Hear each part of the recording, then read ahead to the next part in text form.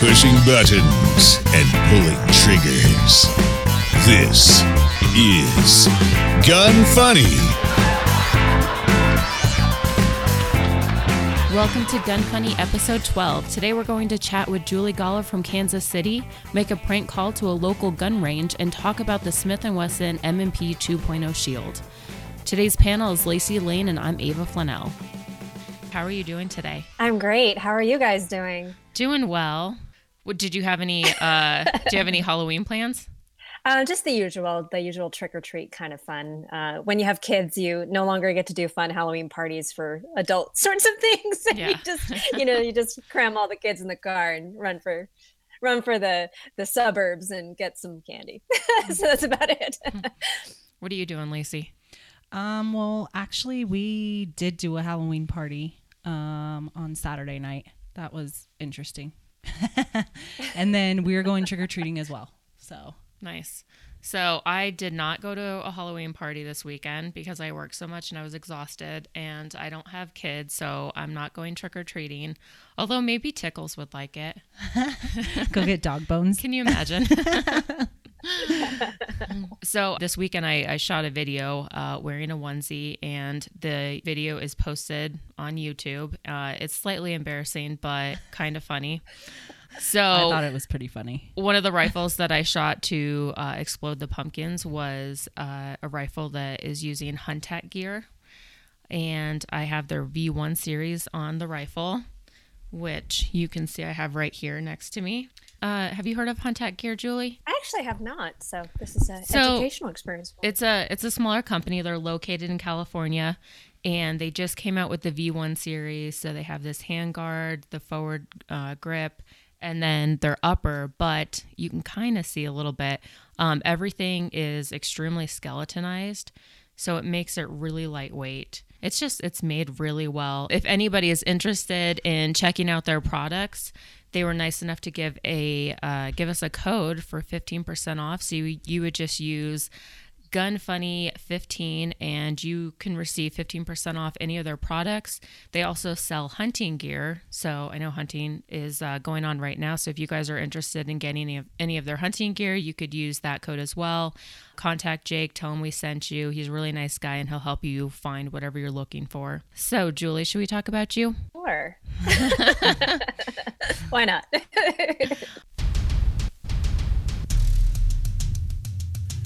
Learn the things you never knew on Deconstructing the Industry.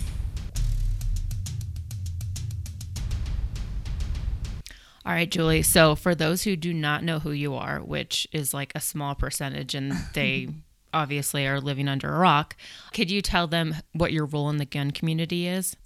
Sure. I'm one of those... I have the best job in the world. Let me put it this way. I am what they call a professional competition shooter, which means I get to travel around the United States and sometimes even internationally to compete in various different competitions. My forte happens to be speed shooting with handguns. And I've been doing that since pro gig, I guess you could call it, was when I joined the Army back in the 90s. I'm dating myself. But yeah, so basically I get to do that. But in amongst all of that, the role of a professional shooter has changed and evolved over the years. So now we do a lot more than just run around and compete. We also do demonstrations and do filming and product videos, and also connect with the internet and the audiences much in the way like an influencer would in another industry. So that's kind of how I do and manage things.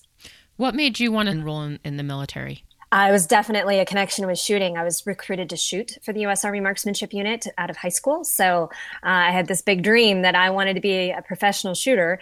And that was really the best way to do it at the time. So I joined right out of high school. How did the guys feel when you were out shooting them?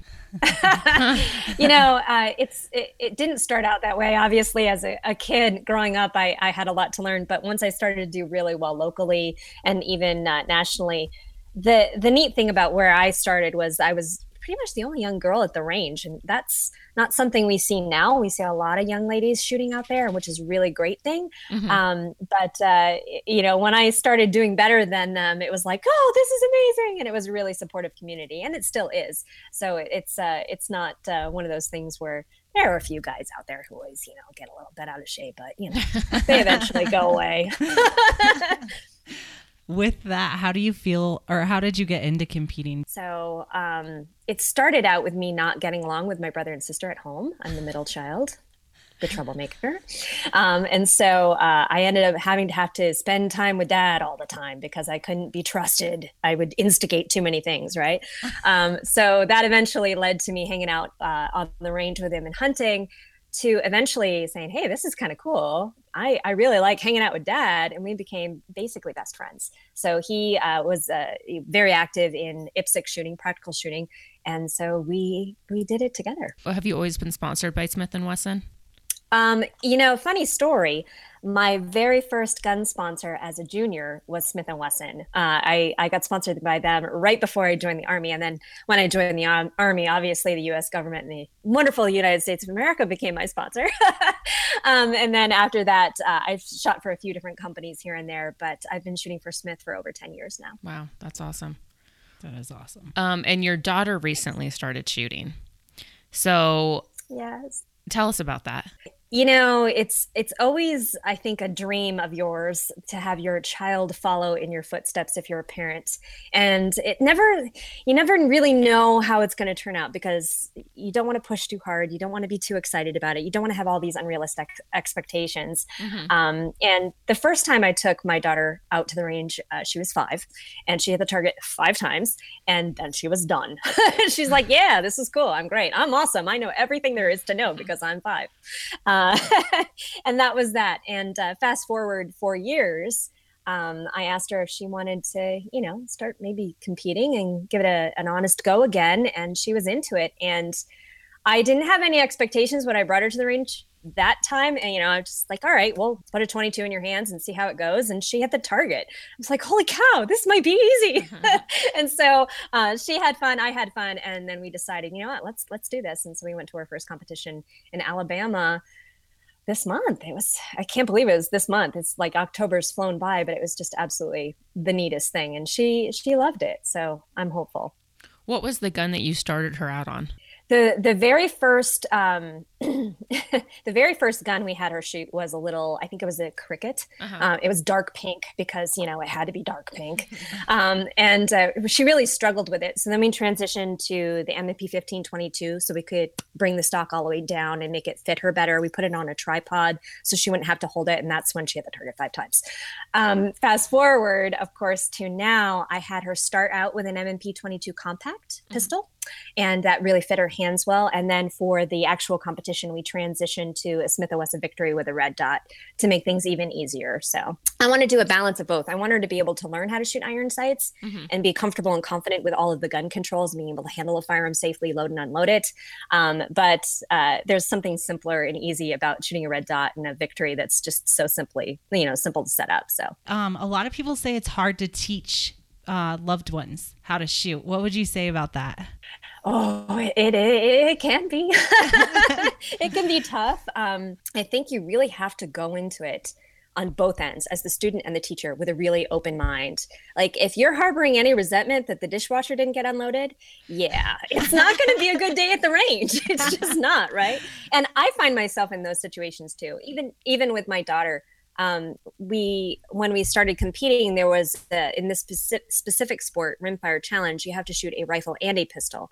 And we were struggling with her with the rifle. She just wasn't big enough. She wasn't strong enough. And I could just see it in her face. And I so wanted her to be able to do it. But we both had to take a step back and said, you know what? It doesn't matter. Let's do what we can do with what we have right now, and let's have a good time.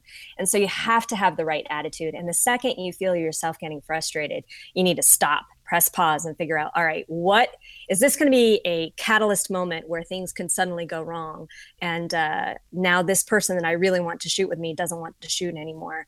What do I need to do to fix that? Yeah, definitely. Ignoring the stuff like the obvious, like hard work, practice, etc., how would you prepare women that were interested in entering the firearm industry in order to give them the best chance of success? As far as like an employment opportunity or just shooting No, in general? just shooting. If they wanted to, let's say, get into like local competitions and stuff, or even, just go to the range on weekends and fire a gun or have a gun for home protection.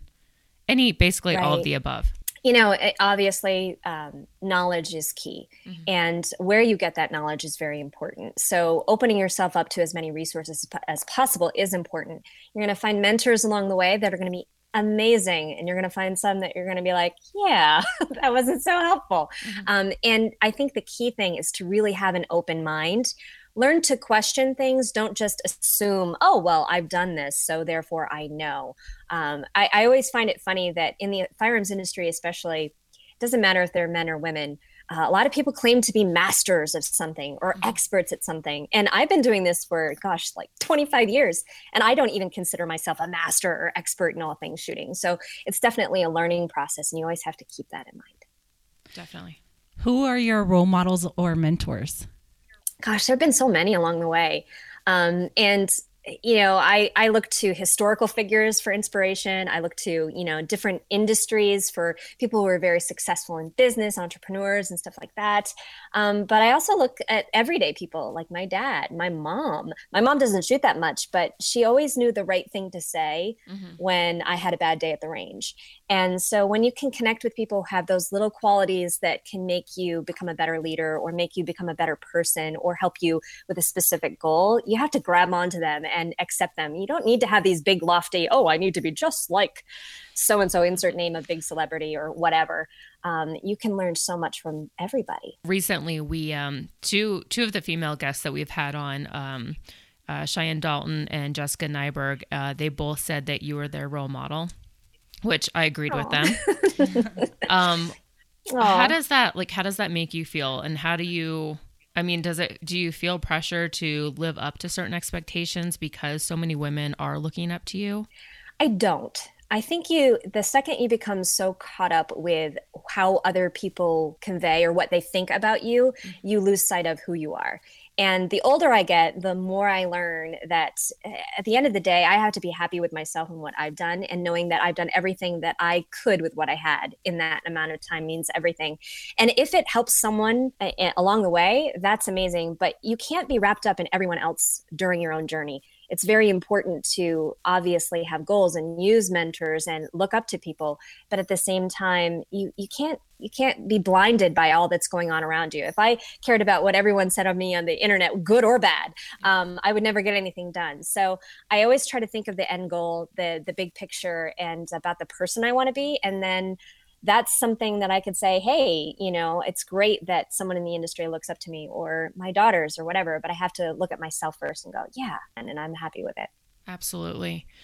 So you recently just won the World Championship, which is incredible. And I remember reading your Instagram post, how it took you so many years and all these people helped you. And that's like pretty much the ultimate goal. Like, where do you go from there?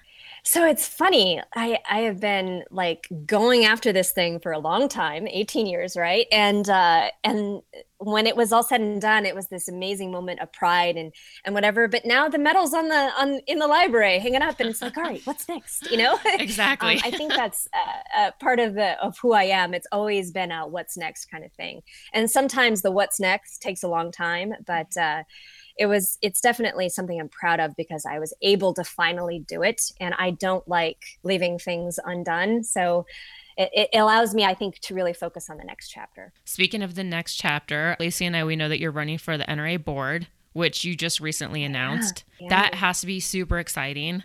Tell us about the process, first of all. You have to get nominated, right? Yes, you have to be nominated, or you have to have a certain number of signatures in order to run for the 76th seat. And that gets voted at the NRA convention, I believe. This is all such a huge learning process. And it was amazing to me when I was researching it. I couldn't find like the Wikipedia. How do you get nominated and elected for the board? Kind of thing. And so, and that was one of the reasons, honestly, that really kind of inspired me to say yes to doing it, because I feel like there's this big disconnect with communication with how we run things within the NRA and how we connect with people, how we connect our programs. Mm-hmm. And that's one of the things that's really, really important to me.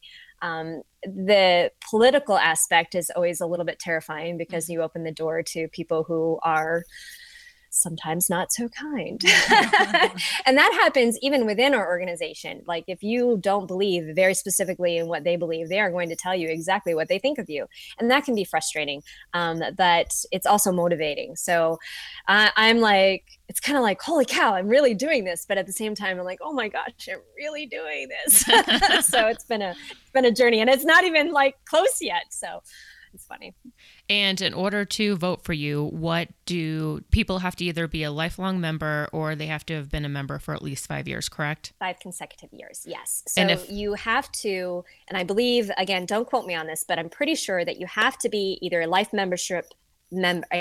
member by March of next year, okay, or you have to be that consecutive member for 5 years leading up to that. And it makes a lot of sense because they don't want people jumping in to affect the elections who aren't really invested in the organization.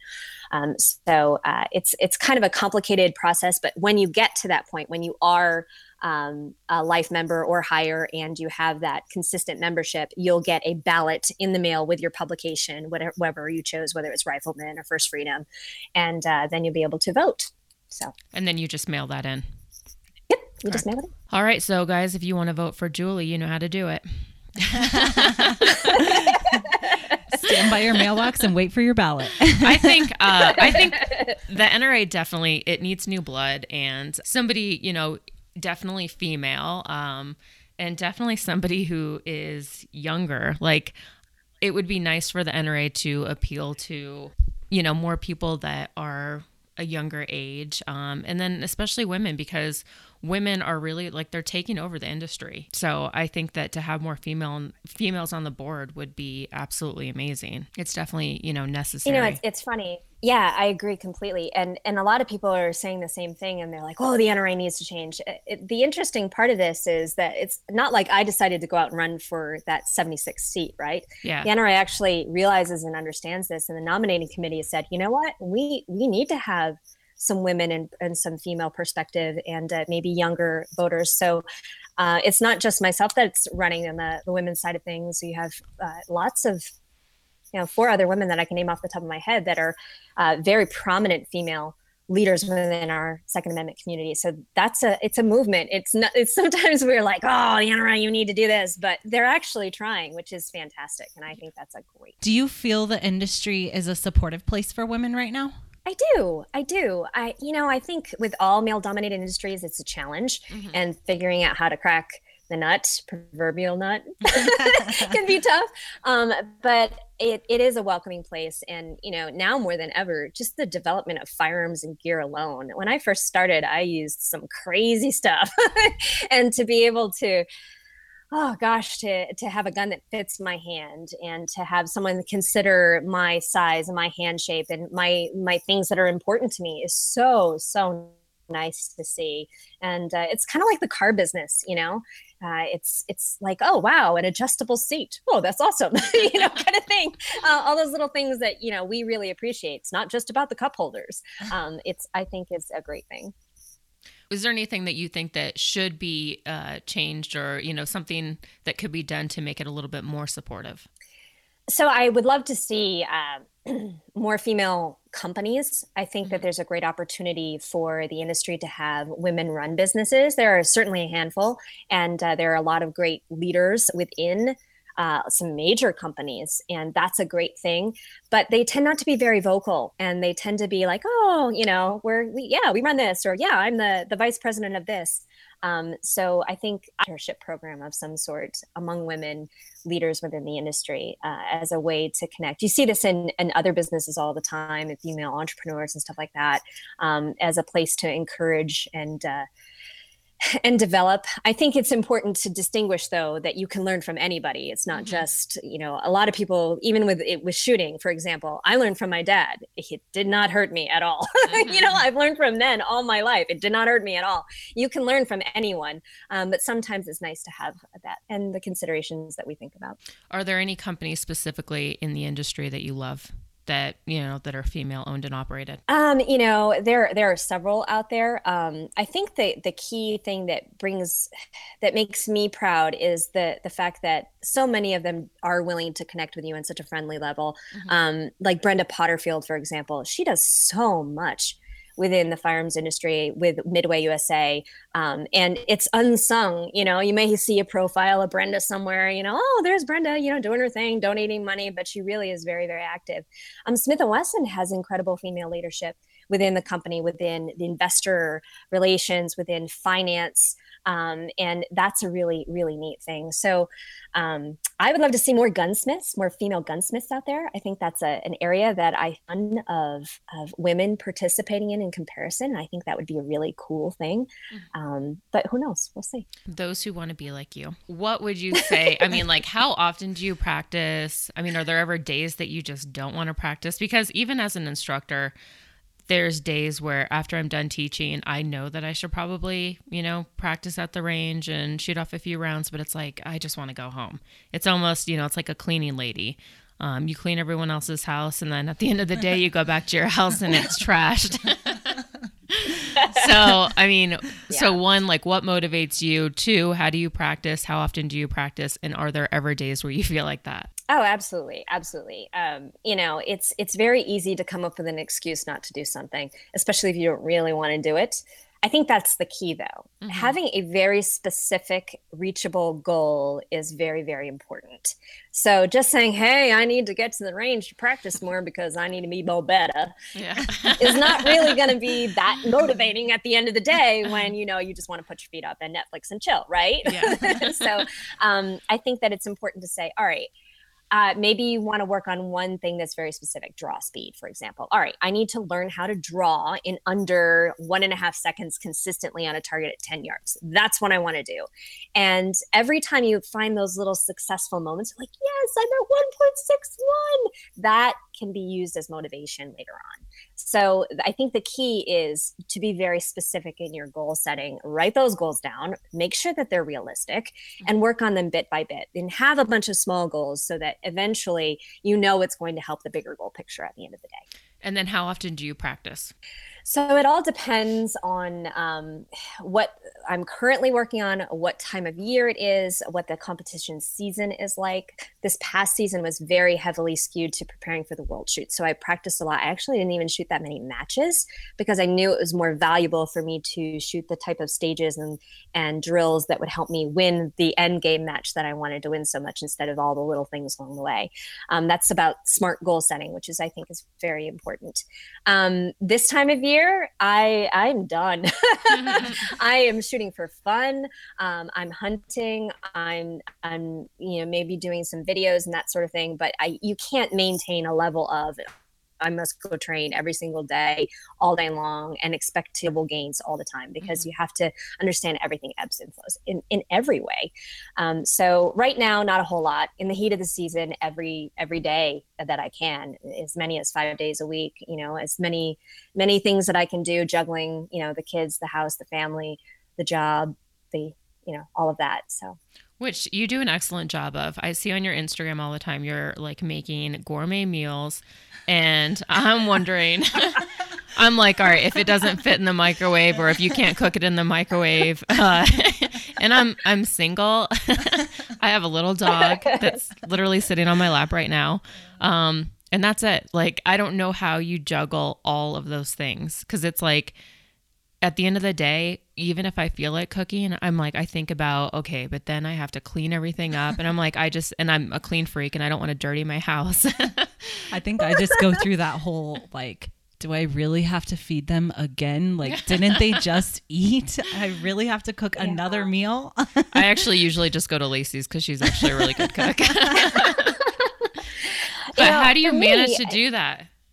you know, first of all, they have to be fed. You know, and there are days that I don't do anything. It's like, nope, peanut it's butter a and Chinese jelly. takeout. So I think the thing is, you have to find what you enjoy doing. So I like cooking, so it's an easy thing for me to share and experience. The thing that I you know, I don't know if you catch it, but none of my meals are exactly like, it's not like I'm making, you know, on, you know, from Julia Child stuff or whatever. I'm like throwing it in a bucket or a skillet and they look good at the end, but it's fast, it's easy. And I learned to incorporate things like, oh, there's this bag of rice that I can put in a pot right here that's going to be ready, instead of having any of that. So you have to figure out, with my meal situation, I think about the one big thing that I want to make awesome, whether it's steak or the turkey or whatever it is. And then everything else is kind of like, okay, bonus. and that doesn't get as much time. For sure. So since we're already off subject, we're all wondering what's going on with all the chickens, Julie? I know. Yes, I'm a chicken mama, and I've had a rough summer. We've had a lot of predator problems this summer, and my chickens up till this point have been 100% free range, and that's a problem when you're in Missouri, because there's all sorts of predators out there that are like, tasty. Yeah. And so we've lost many. So the coop is about to go through a major renovation. We had to remove some trees from the area, but it's Pinterest is evil. I saw this thing on Pinterest where my daughter and I have decided, she's a big Harry Potter fan, we're going to create our coop as the Eggscaban, and we're going to like make it into this like prisoner like kind of setup, so that and you maybe put some dementors on the outside, I don't know, but we have to build a fence and make them less free range so that we don't have so many losses. We are down to, oh my gosh, I'm getting no eggs anymore. That's how many chickens were down, and it's tough, because when you name them and you love them and they bring you breakfast, it's hard. But we definitely need some coop renovations to keep them protected. So stay tuned on that. Yeah, actually, chickens kind of freak me out, but I've heard from numerous people that they make great pets, and that they're actually like pretty clean and really friendly, and so I don't know. The eggs are good. I can't. That's all I have to say about it. The eggs are so good. I get weirded out about eating like a brown egg. I get weirded out about eggs in general, but so does my husband. So does Chad. He does the same thing. He's like, why? Fair enough. Why did you buy brown eggs? I can't. That's not an egg. It's organic. That's what I try to tell him, and he's like, I like the white ones. Yeah, and it's probably just dyed, right? It's so funny. The certain chickens lay certain colored eggs. So there are even chickens that lay blue eggs. They're called Easter eggers. So there's it's all, if you, oh my gosh, just Google it. I mean, the chicken people, as one of them, we are crazy. Just, you know, kind of like gun folk. But yeah. All right. So last question for you. So you used to be on a podcast, and it was actually with the Firearms Radio Network, which is what Gun Funny is on. How long did that go for, and what made you stop doing that? We had quite a few episodes. I don't remember how long it went for. It was with co-host Randy Rogers, fellow competition shooter. And the reason we stopped was just time. It was really hard to juggle being in different places. I mean, like, you guys are sitting in the same room. That's amazing, right? Yeah. Whereas Randy and I were like, hey. You have no idea how amazing it is.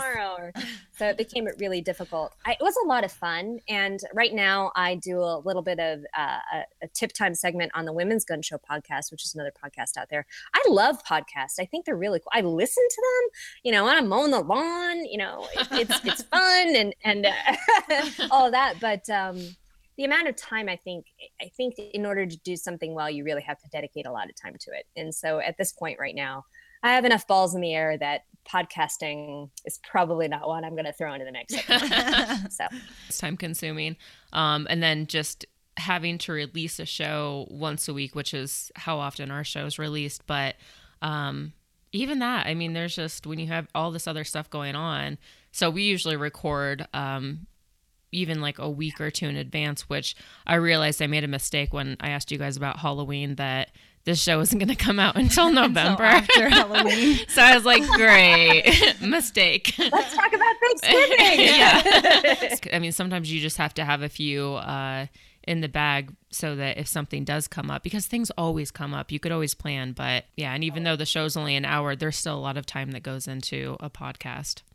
Yeah. No, a huge amount of time. The research, the questions, the metadata, it was all of the little things that's really started to bog me down. Like, oh, I got to make an image. Now I got to do this. And, so it was all of those things that, when you're juggling everything else, it makes it really, really tough. All right. Well, I don't know if you've listened to any of our previous shows, but we do have a prank call segment.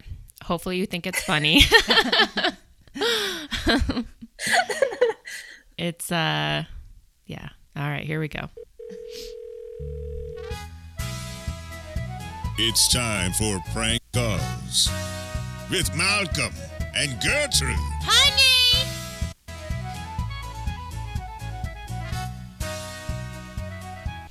All right, so this prank call, Sean and I did it just a few days ago, actually, and we're still laughing about it.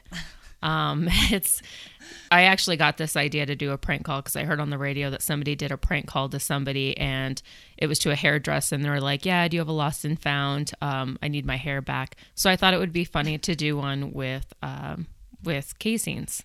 So here we go. And it just takes a second.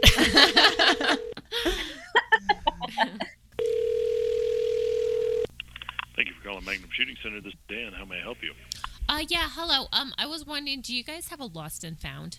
I'm sorry, what's that? Do you have a lost and found? We do, yes.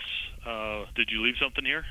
Yes, I did. It was 9mm casings. Those wouldn't be in the lost and found. Those get recycled. Oh, great. My husband's going to be so mad. Okay, hold on. Let me put him on the phone. Hello? Yeah. Hello, my wife was there. She was shooting the blaze of brass, and she left all the brass there. And we need to come pick that up. It's our property. Do you have a lost and found? The brass, if it was left on the ground, it gets swept up and it gets recycled. Okay, well, I mean, we could just come pick it up. It's about 200 rounds. We've got the boxes and everything. So can we just come up today? Like, what day's best to come pick that up? It's gone. We sweep that brass up and it's recycled immediately. Oh. Or at the end of the day. Sir, I apologize, but that's our property. I realize that, and we're more than willing to let you pick up your brass while you're here, but there's no way of us knowing that brass is going to be claimed. Most people leave their brass, most people leave their brass for us to sweep up and recycle. Sir, if I leave my car in the parking lot of Walmart overnight because it had a flat tire or something, Walmart doesn't claim my car. How can you claim my brass? Like, my wife left it. It's an accident. We'll come pick it up. It's no problem. I'm willing to give you brass for this, but I'm going to tell you right out, this is a one-time deal. The brass is recyclable. It hits the ground. You can pick up your brass when you're here, but if you leave it, it becomes ours. It's a recyclable. We need to clean up the range. It goes away. I feel like this is Mad Max rules. I feel like we come in and we accidentally leave it, and suddenly you just claim ownership of our property. I mean, let me just say this. I appreciate that you'll let us come get it the one time.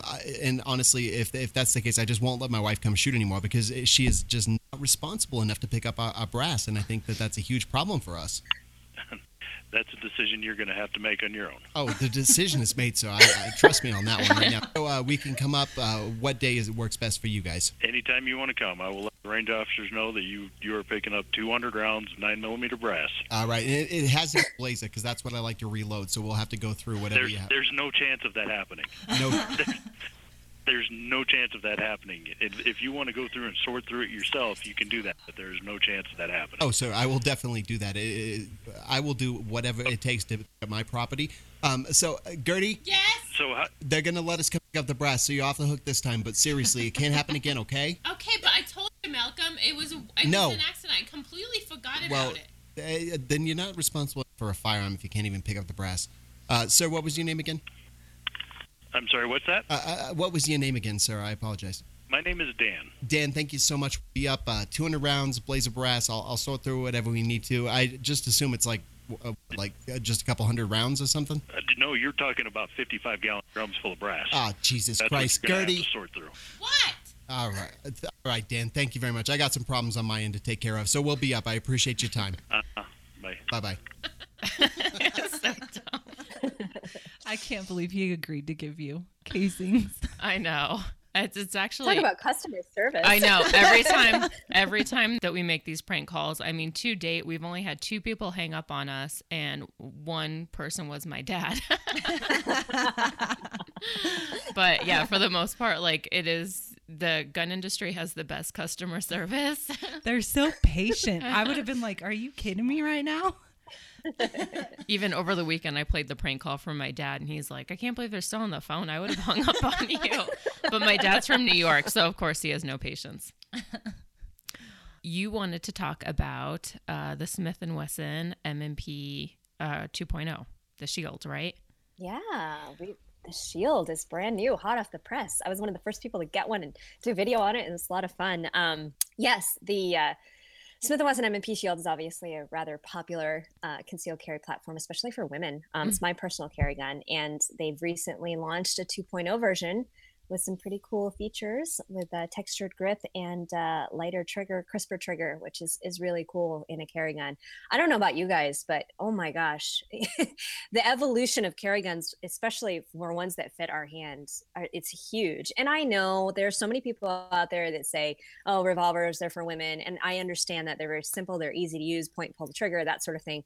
But the trigger pull is huge. And I wish more people would talk about the importance of a lighter trigger for women with smaller hands and not as much finger strength, because I think that's such a big thing. And I really think Smith & Wesson hit it out of the park with the Shield. So what is, how many pounds is that trigger on the 2.0? I don't know exactly what the weight is, but it has a very similar feel to a lot of other striker fired guns. If you're familiar with a reset, a lot of people like a really firm, audible reset can feel, and that's the transition that went in with that. So it has a crisp feel. You'll feel up that take up as you squeeze the trigger, so it's kind of loose, and then you'll feel it tighten, and then as you press it just breaks, which a lot of people really like. They don't want to have that anticipation of a revolver trigger where they're just rolling through it, and then they got to let it all the way out again. So it makes it an easier option for a lot of people used to that style, especially younger shooters.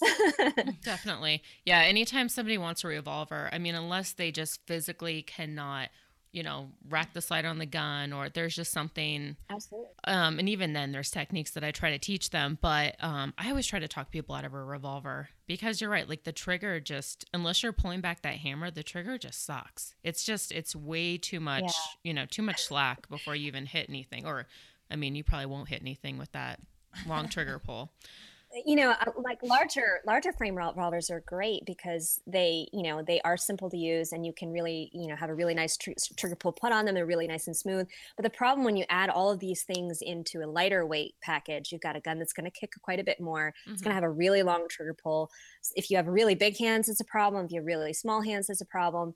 And it takes a lot of work, a lot more work. And you can be very successful with it, and it's very comfortable to carry. But not a lot of people want to put in the time and the effort with it. So I actually have a Shield here that I just got back this week, and I had some work done to it.